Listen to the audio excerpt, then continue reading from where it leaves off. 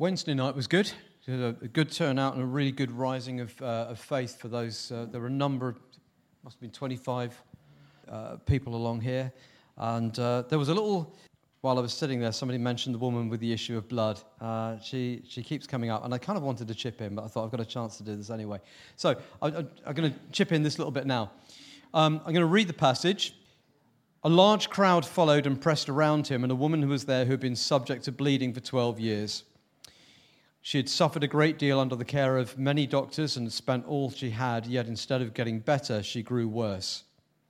When she heard about Jesus, she came up behind him in the crowd and touched his cloak, because she said to herself, "If I just touch his clothes, I will be healed." Immediately her bleeding stopped, and she felt in her body that she was free from her suffering. Thank God, hallelujah. At once, Jesus realized that power had gone out from him. He turned round in the crowd and asked, "Who touched me?" Right, see the crowd, people crowding around you. The disciples said, "How can you ask who touched me?" But Jesus kept looking around to see who had done it, and then he saw the woman knowing what had happened, came and fell at his feet, and trembling with fear told him the whole truth. And there were reasons why she may have had that reaction. He said to her, "Daughter, your faith has healed you. Go in peace and be freed from your suffering." Did Jesus know who had touched him? Was he putting on? Did he know who had touched him? He didn't know who had touched him. Okay. Did the woman get healed? Okay, the woman got healed. Was she healed before or after Jesus knew who she was? She was healed before. Okay. So just want to underline the point that Drew has said. Well, does Jesus decide whether or not you qualify before he is ready to release his healing to you? I was just to open my eyes to that. Yeah. Is there anyone Jesus refused to heal? No. Is there anyone Jesus made ill? No. When the crowds came to him, how many of those needing healing actually got healed? Exactly, yeah. Is Jesus willing to heal you? When will Jesus do everything necessary to heal you? He already has. That's right, yes. So we've read in Isaiah 53, 4 and 5. We've read in 1 Peter 2:24, by whose stripes you have been healed. You have already been healed. The power has been released. Praise be to God. We've been made new creations. We are no longer the people we were. It's not our body that's changed. It's not our mind that's changed. It's our spirit that's been changed. Jesus has died and put his will into effect for us, and we have his inheritance. And part of that healing and part of the atonement is the healing that he's released and made available to us. So, yeah. 3 weeks ago, before Rob started us on our healing journey, we were invited to stand up if we needed healing.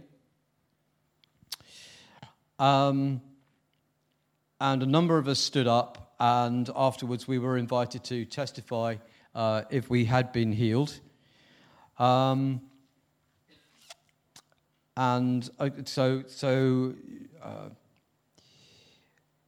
We didn't all feel that we'd immediately received healing. If we've prayed for healing and we don't instantly feel better, does that necessarily mean that healing hasn't taken place or that healing won't take place? No. Okay. We want to see instantaneous healing. I would like to go through forward in a meeting and have a bit of magic wand prayer actually, and it happens right then and there. And I know it does. I've seen it happen. Thanks be to God. I've had people being healed through me, and I could give testimony for that. I'd be lying instead of it always happened. But it does happen. But it doesn't always happen like that. So I remember, for example, once I was on an outreach in South Woodford with a church that I used to belong to a while ago. And as part of the outreach, I was witnessing to a guy and prayed for his shoulder. He said he had a frozen shoulder. So I prayed for him and asked him afterwards, how is the shoulder now? And, said it's still the same. Okay, that was disappointing. I happened to meet the same guy again a week later and talked to him and asked him again, how was his shoulder? Oh, my shoulder's fine. He said, actually, I'd had that for 18 months. I'd had, real problems with my shoulder for the last 18 months, But it's absolutely fine now. Well, praise God. Okay? But if I hadn't have actually run into him a week later, I'd never have known. Okay? So God was at work, God was healing, and God does that. One of the healings which is kind of significant in my life is only, you'll think, oh, well, it's only a really little thing. I have verrucas on one of my foot, and my foot was like a sponge in one place. It was horrible, and it really hurt to walk on. It's a few years ago, and I was with a class, and I used to take the class swimming regularly, and so, I put this verruca sock on. I wasn't able to go in the water and stuff like that. And I prayed, and wasn't healed, and I prayed, and, I didn't receive healing. But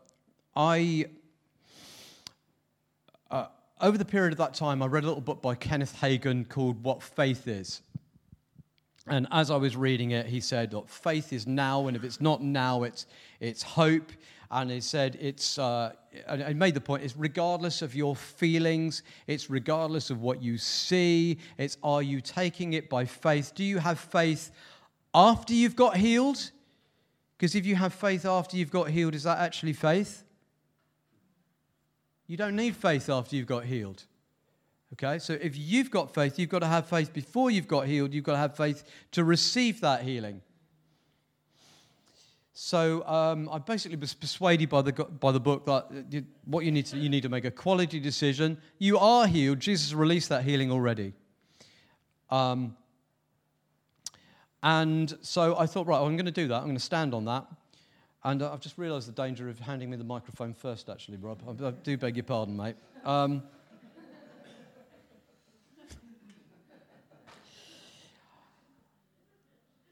So to come to the end of that story, at least, no, my foot didn't look any better after it, and no, my foot didn't feel any better immediately after it. But I thought, Jesus said I'm healed. By His stripes, I already have been healed. This foot is healed. I didn't, kind of like, right, I've decided before even, whatever happens, that foot is healed. And it didn't particularly look a great deal better for a couple of days. But by a week, 10 days, it had completely gone. Went back to the pool, and the woman said, well, you haven't got your verruca sock on. I said, that's okay, it's healed. Look, She said, how did that get healed so quickly? As far as she's concerned, I've had it for months. Okay? But it had come through in a few days after I prayed. It wasn't instantaneous, but I did get healed right then and there. I received my healing right then and there, and it worked through. Okay? And sometimes it's like that. Skip.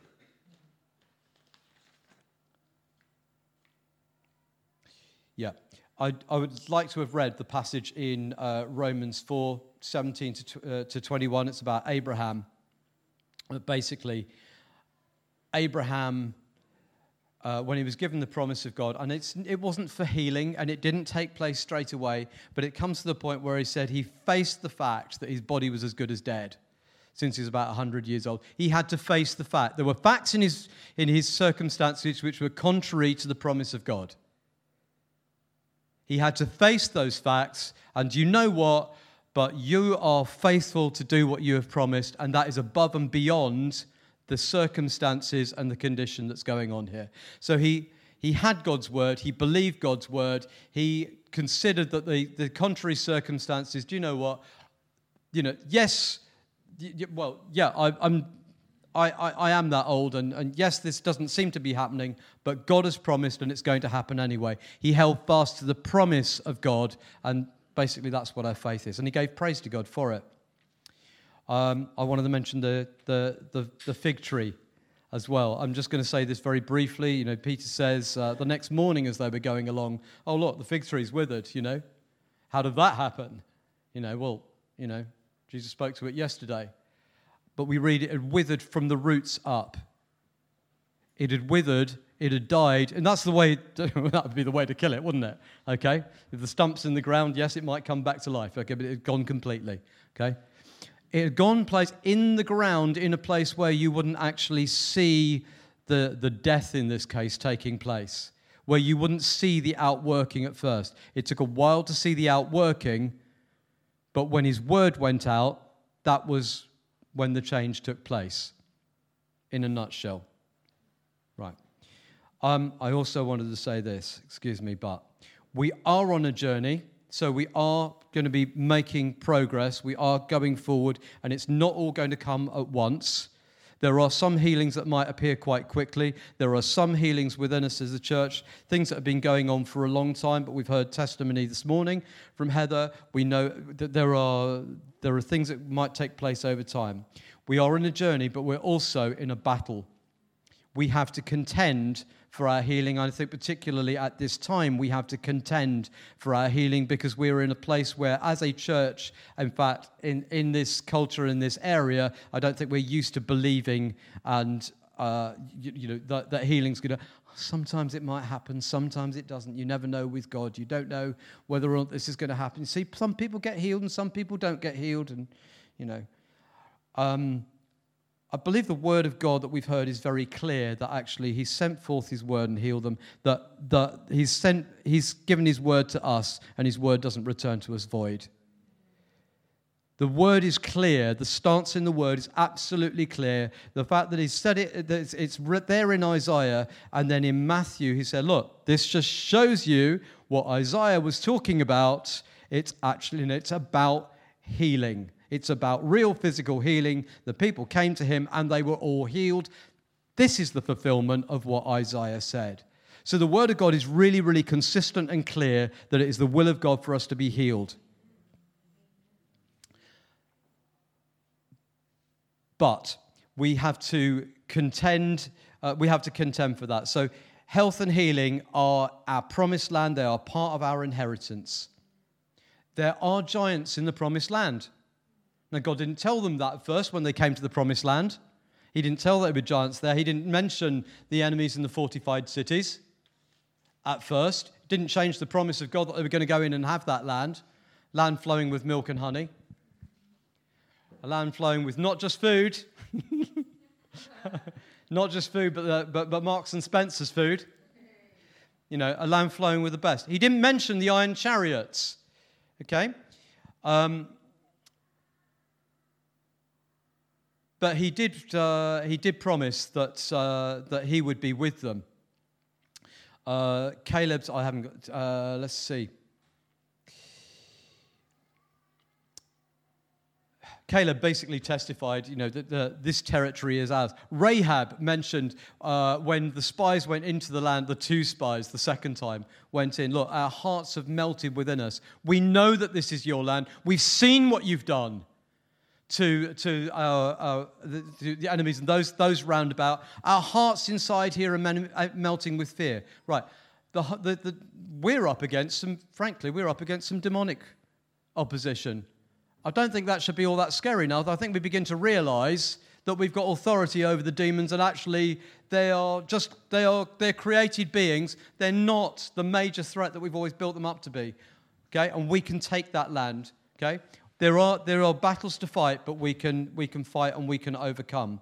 It is an exceedingly good land. If God is pleased with us, he will certainly bring us into this land and give it to us. It's ours. This is what Caleb was saying, but this is ours. The Lord will build the church, and the gates of hell cannot prevail against us. But we have to persist. We have to take a stand. But we belong to those who do not shrink back and are destroyed, but those who have faith and are saved. So I believe, we've got, there is battle ahead of us, but we can do this because God is with us. Yeah, and we'll see more and more victory in this. Amen.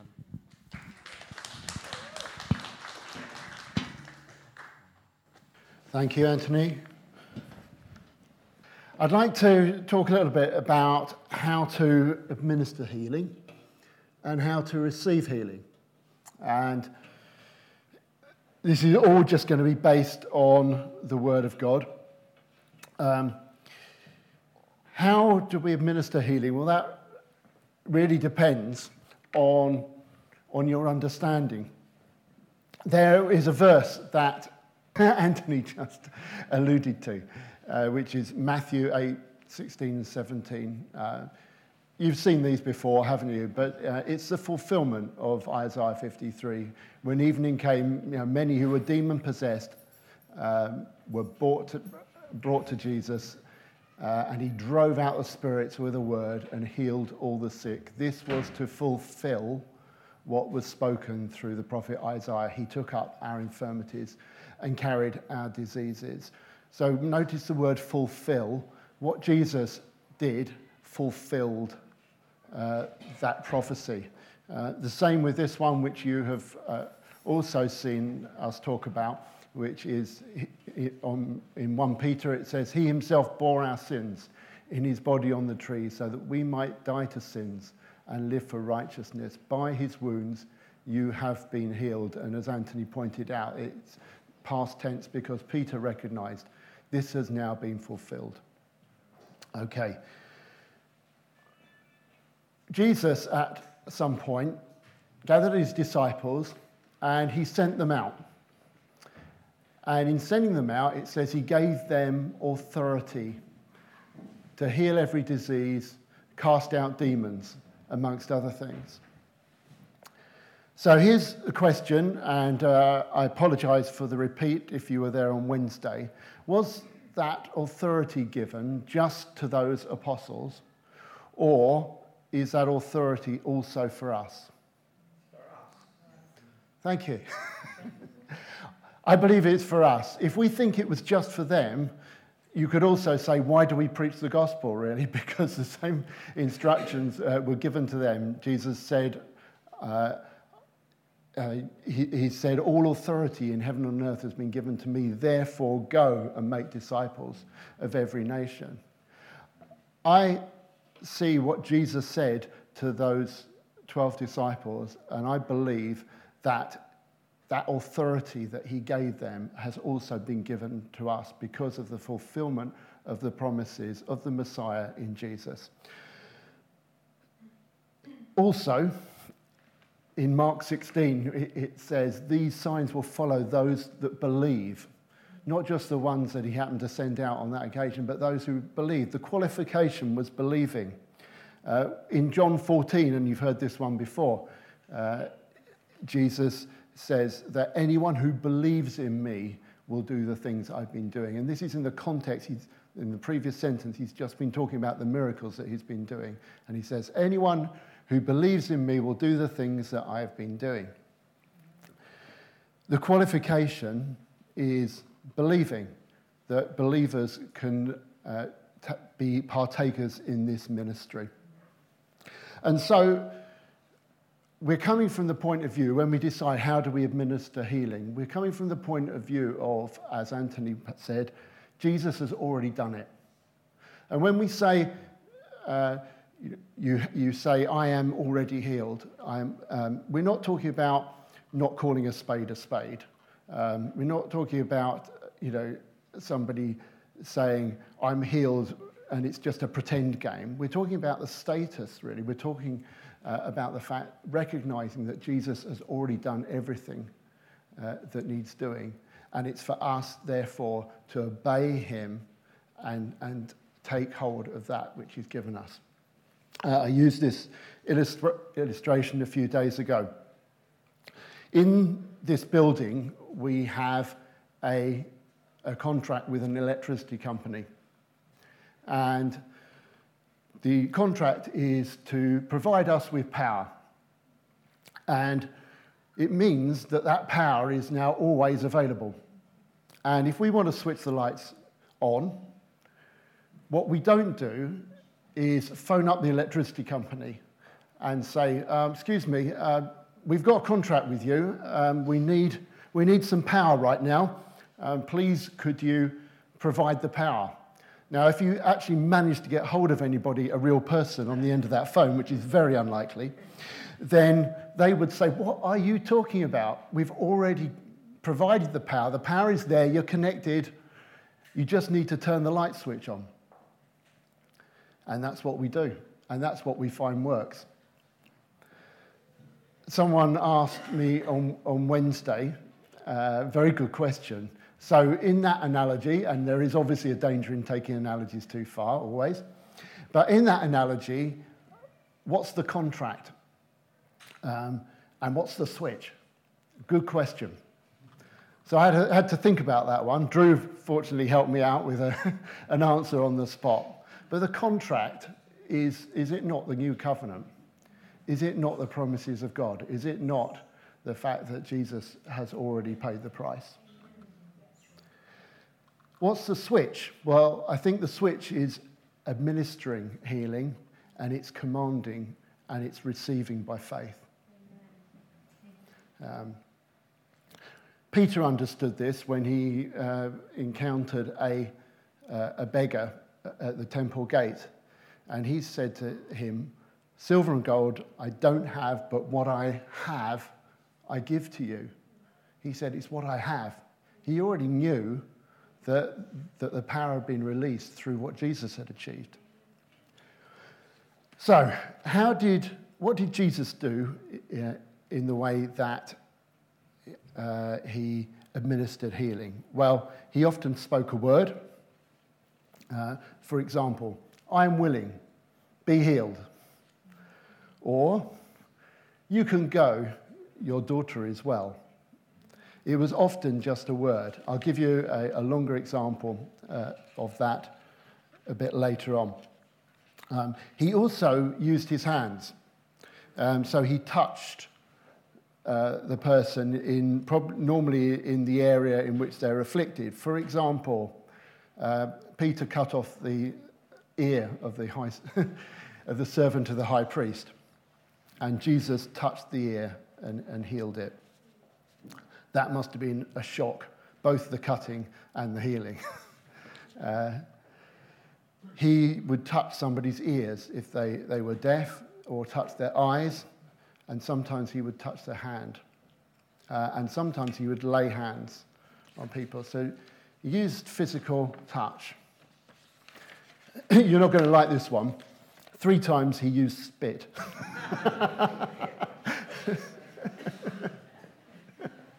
But I'm not recommending that unless you have a very clear revelation this is the way to go about it. Here's an example. He spat and made with the dust and made a clay and put it on a man's eyes, and then he said, go and wash in the pool.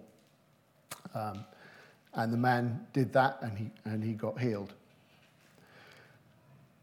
What about the disciples and all the believers in the Acts? What did they do? Well, they spoke the healing.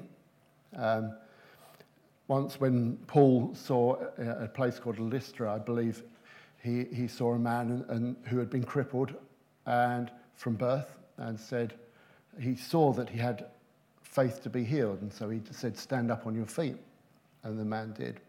He also laid hands on people, or the disciples laid hands on people. And here's another example, is they might take someone by the hand. I've just completed a survey looking at 81 different passages in the New Testament, just in the Gospels and Acts, actually, about how was healing administered.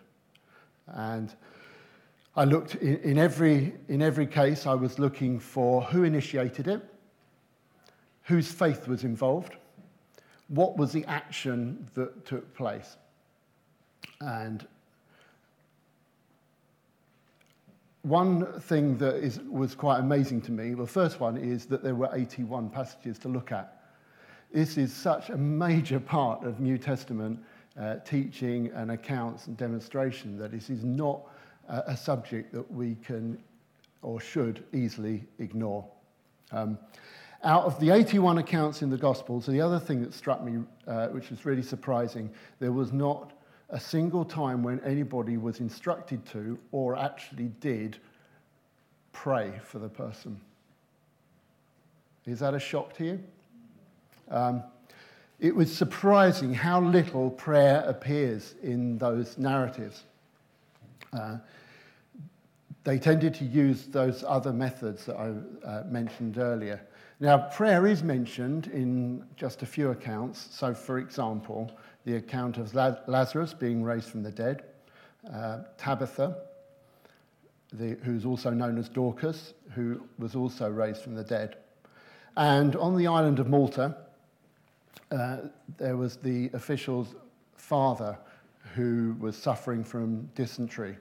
And it says that Paul went in there, and after prayer, then he laid hands on him and healed him. Similarly with Tabitha, Peter went in, he prayed, and then he went and took the woman and raised her. The only time when actually a prayer associated in this way is actually recorded is when Jesus raised Lazarus from the death. And what did he pray? He prayed, well, first thing he did actually was to make provision for it. So he said, can you move the stone out the way? So he got ready, the grave was prepared, and then he said, Father, I thank you that you have heard me. He'd obviously prayed before, and he said, I thank you, you always hear me, and I'm only saying this so that everybody else can have faith and believe that you sent me.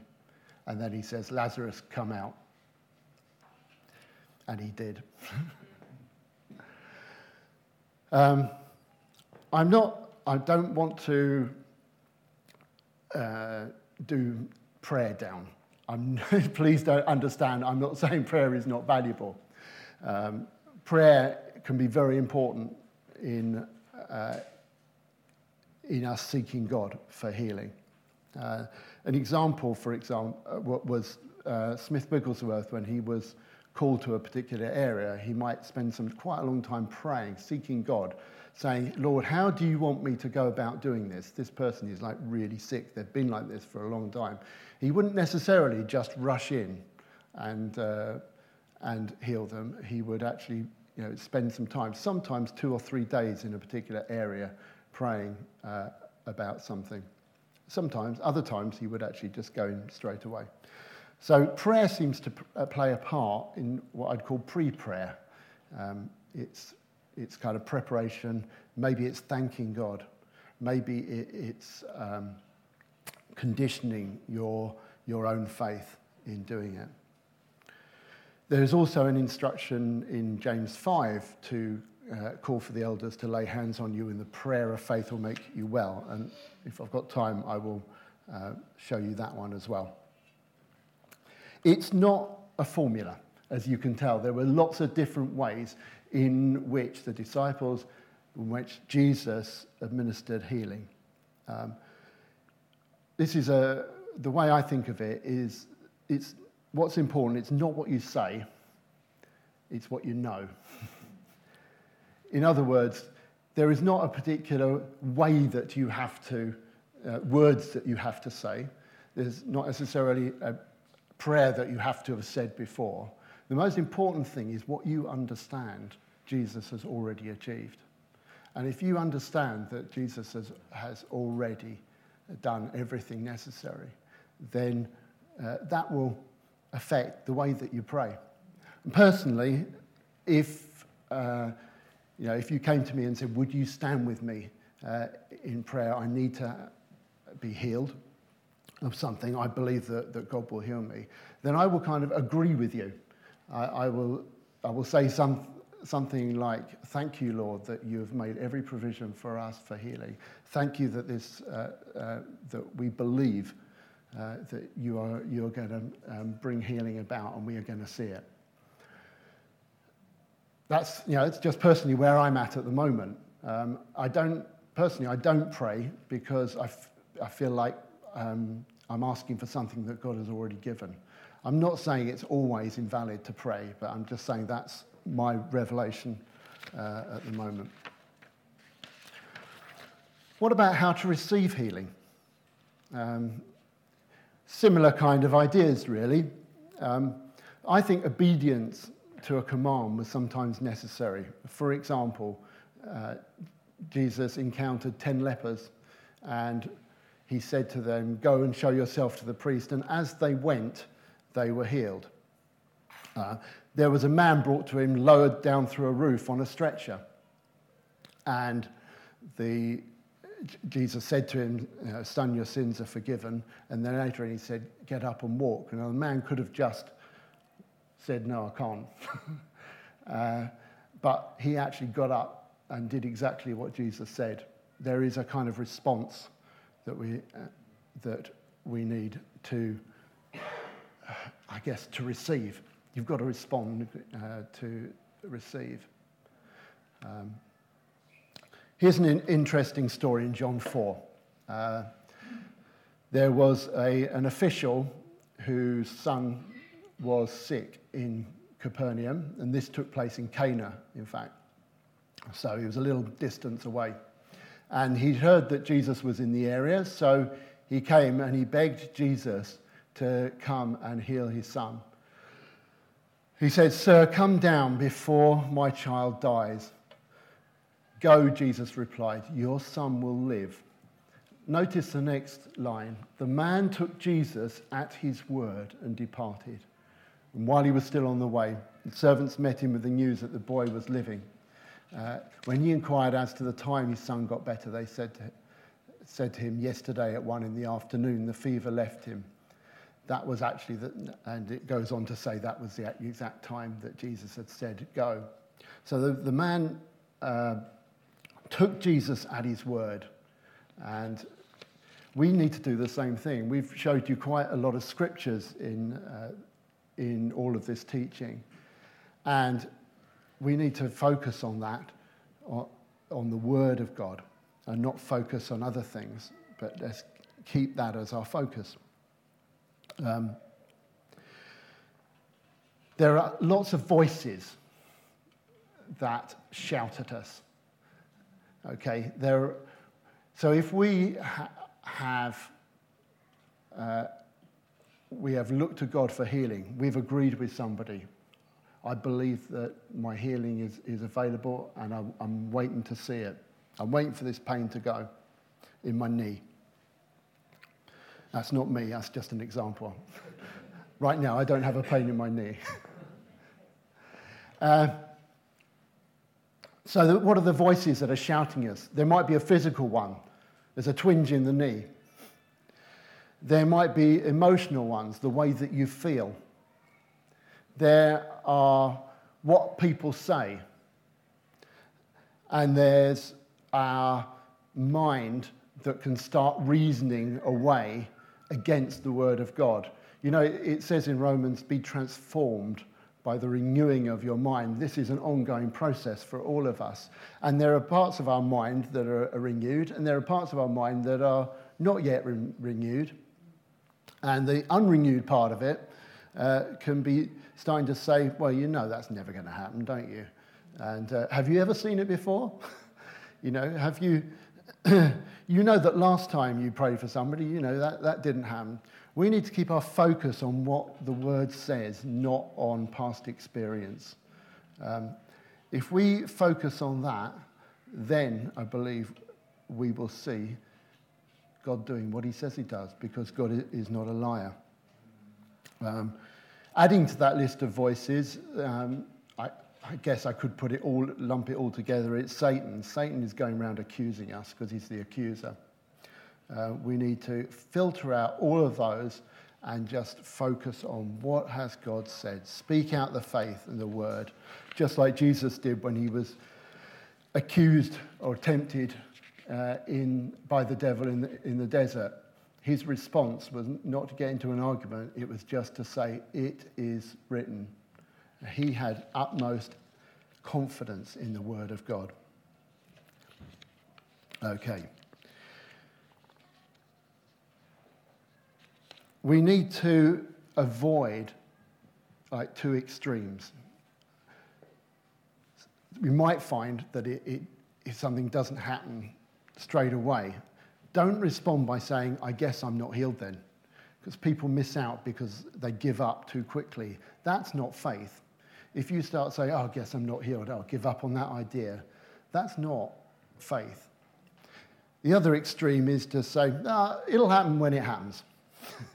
Yeah, sometimes, it's like waiting for England to win the World Cup. It might happen sometime, but who knows? Both of those extremes are actually born out of unbelief and not faith in God. Okay, so we need just to be faithful in focusing on what God said. Some people have said to me, well, how are we going to help people who are not healed? How are we going to help people while they're waiting for their healing? And my advice would be really, don't assume that you're going to have a long wait. Why should you? Out of those 81 narratives that I looked at, then nearly all of them were instant or nearly instant. There are some examples, as we've said, of a more gradual healing, but an awful lot of them were instant. On Friday, can you imagine Gareth Southgate getting his players together and saying, look, guys, so we've got a game coming up. It's a bit of a tough one. You're a good side, but look, let's face it, it's Malta. They've been working hard, and I think we're going to have to face up to the fact you're probably going to lose.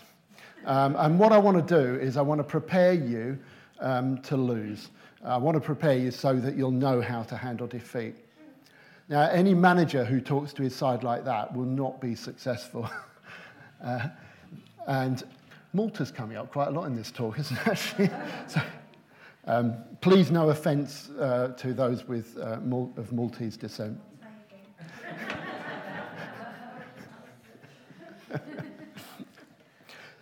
They were pretty good, actually, on Friday, I think, but yeah. Yeah, look, keep your focus on the Word of God, not on past experience. What are the different methods by which we can receive prayer? Or we can, well, first of all, you can agree in prayer with somebody. I've already talked about that a little bit. Another option is to do what it says in James 5, where it says, well, let's have a quick look at that one, actually. Is anyone among you sick? Let him call the elders of the church to pray over them and anoint them with oil in the name of the Lord. And the prayer offered in faith will make the sick person well. The Lord will raise them up. If they have sinned, they will be forgiven. That's an option. God has given us lots of options for receiving healing. But you can just know that healing belongs to you. You don't actually need anyone else. It's great if you can, and if I was sick, I would be asking someone to stand with me in it and say, can we believe together for this? But you can just stand in faith. The woman who had suffered the bleeding that Anthony talked about, it was her own faith was enough. And yet there are other people that Jesus healed, and it was by Jesus' faith alone. For example, the man by the pool that he picked out and said, do you want to be healed? And then he said, pick up your mat and walk. I believe that somebody asked the other day, whose faith is it? Is it the person praying, or is it the person administering the healing, or is it the person receiving healing? Ideally, it's both, but not. It doesn't always have to be the case. And if we're praying for example, for somebody on the street, it might be your own faith that's going to be the most key thing. If you're able to have faith, I think faith will be expected. That's my view on it at the moment. I can't back that up except from just looking at all those different healings that happen in the New Testament. That's it. I'm going to pray very briefly.